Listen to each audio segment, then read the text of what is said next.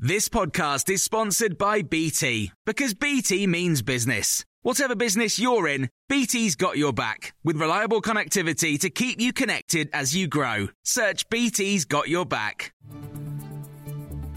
This is your Times afternoon briefing for Thursday, the 19th of January.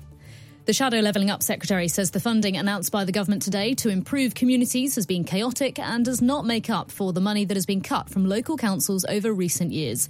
Labour's Lisa Nandy told Times Radio it's arrogant of ministers to think these areas should be grateful.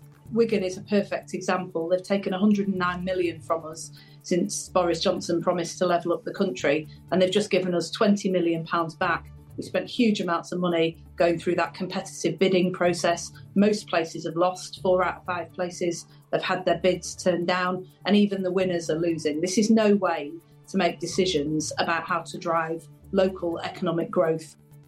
The Prime Minister says 2/3 of the funding is going to the most deprived areas. The money will go to 111 communities, including funding an Eden project in Lancashire, electric car charging points in Devon and modernising seafronts in Kent. Although the North receive more than the South in total, Tory MPs have told The Times that Red Wall MPs are frustrated that the South East received £210 million, while the North East got £108 million. The Levelling Up Secretary, Michael Gove, told Times Radio that the South East was not being unfairly favoured. Well, it's simply untrue that the Levelling Up Fund is concentrated disproportionately on London and the South East. As I say, if you look at the amount of money that we're spending in the North West, it's twice as much per capita. And that's because the projects that we're particularly investing in, we're investing in a new Eden project in Morecambe on the Lancashire coast. The Prime Minister of New Zealand, Jacinda Ardern, has announced that she will leave her job by the end of the first week of February. Her leadership was marked by several unexpected events, such as the 2019 massacre of 51 Muslims in Christchurch, the eruption of a volcano and the pandemic. Former New Zealand Prime Minister Helen Clark commented on her resignation from the World Economic Forum in Davos. She's positioned us internationally. She's led us through significant crises in New Zealand. She's got a major economic and social policy legacy. It's a sad day for me to see her go. Doctors' leaders are calling for reform of the review body which recommends pay in the profession, describing its independence as a sham.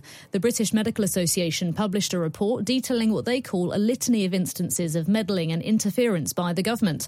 The government has insisted the pay review body is independent and argues it accepts its recommendations for the current year.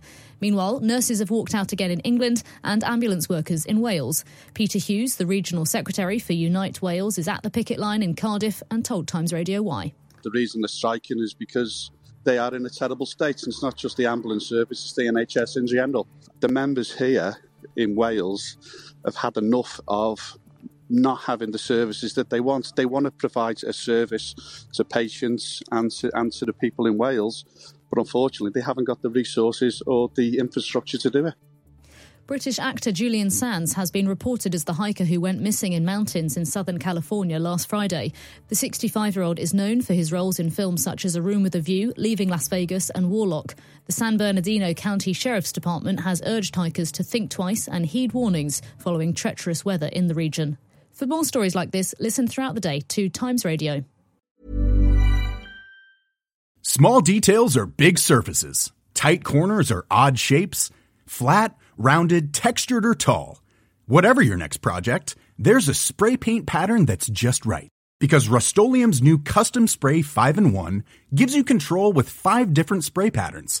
So you can tackle nooks, crannies, edges, and curves without worrying about drips, runs, uneven coverage, or anything else. Custom Spray 5-in-1. Only from Rust-Oleum. A lot can happen in the next 3 years. Like a chatbot may be your new best friend. But what won't change? Needing health insurance. United Healthcare Tri-Term Medical Plans are available for these changing times.